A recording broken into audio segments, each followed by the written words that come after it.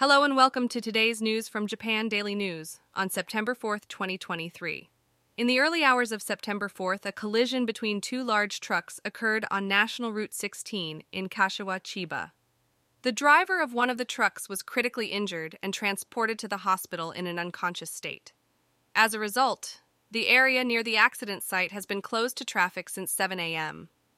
The warm and humid air flowing into the Kanto, Koshin, and Tohoku regions has brought rain, with some areas experiencing intensifying showers.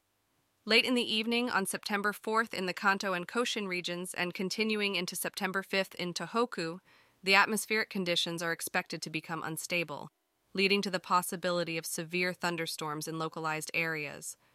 It is important to be cautious of potential landslides, flooding in low-lying areas, lightning strikes, and gusty winds. On September 4th, the Supreme Court is expected to deliver a verdict on the ongoing legal battle concerning the construction at Henoko in Okinawa, which has been a major focus of the plan to relocate the U.S. military's Futenma Air Station. The judgment will determine whether the national government's directive to the prefectural government, which refused to approve the improvement work on the soft ground in Henoko, was illegal. It is anticipated that the prefectural government's opposition to the relocation will be confirmed by the court's decision. Due to a signal malfunction at Uwafuoka Station in Fujimino, Saitama, the suspension of train services on the Tobu-Tojo line has expanded. Since around 7:20 a.m., trains have been suspended in both directions between Ikebukuro Station in Tokyo and Ogawamachi Station in Saitama. There is currently no estimated time for the resumption of services. It has been 12 years since the torrential rain disaster on the Kii Peninsula, which claimed the lives of 88 people and left many missing.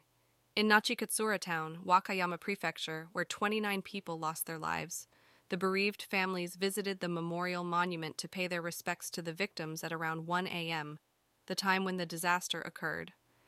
In the evening of September 3rd, a mother in her 40s and her 1-year-old daughter were found lying in a pool of blood in their residence in Tatebayashi City, Gunma Prefecture. They were pronounced dead at the hospital.